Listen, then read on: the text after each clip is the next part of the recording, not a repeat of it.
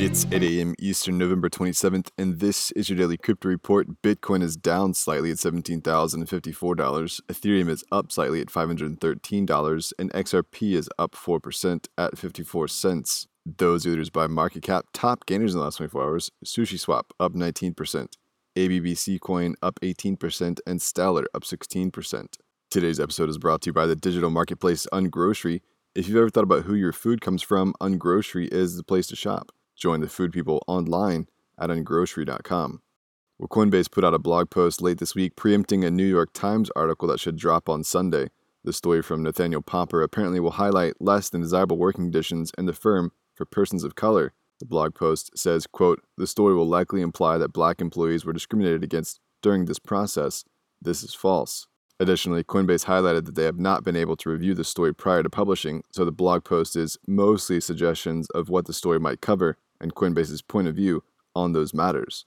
Definitely one to keep an eye on. Well, yesterday, Swiss digital asset bank Sygnum launched a blockchain alternative to stock exchanges, calling it an end-to-end tokenization solution, with a primary market issuance platform called Designate and Signex, a secondary market trading venue. Sygnum said the platform will bring investors access to tokenized assets, with targeted markets being venture capital, mid-cap companies, real estate, and art and collectibles. So super interesting, and it clearly gets into a lot of territories. Additionally, the platform is backed by DLT, and they claim to have instant settlement around the clock, 7 days a week. The Libra Association has added Saumya Bhavsar as general counsel. The former banking regulator and industry veteran will assist Libra Network in launching and managing a compliant payment system. The announcement comes ahead of speculation around a potential Libra stablecoin launching in January of next year.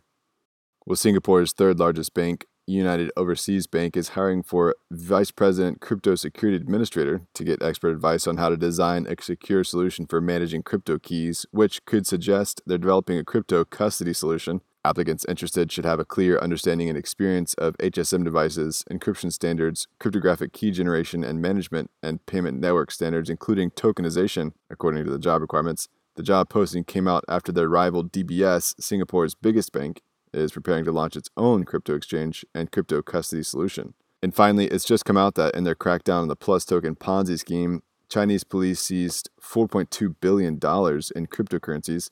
The court said the seized cryptos will be processed pursuant to laws and forfeited to the national treasury. These are huge amounts of crypto, including just under 200,000 Bitcoin and 6 billion Doge tokens. The PlusToken criminal case was initially ruled on in late September by a lower-level district court in the city of Yingxin in China's Jiangsu province. Apparently, the criminal masterminds behind the crypto Ponzi scheme swindled more than 2 million people for more than 50 billion yuan, or $7.6 billion. A total of 15 people have been convicted so far. That's all for us today. Visit us at dailycryptoreport.io for sources and links. Find us on social media. Add us to Exaflash Briefing and listen to us everywhere else you podcast under Daily Crypto Report.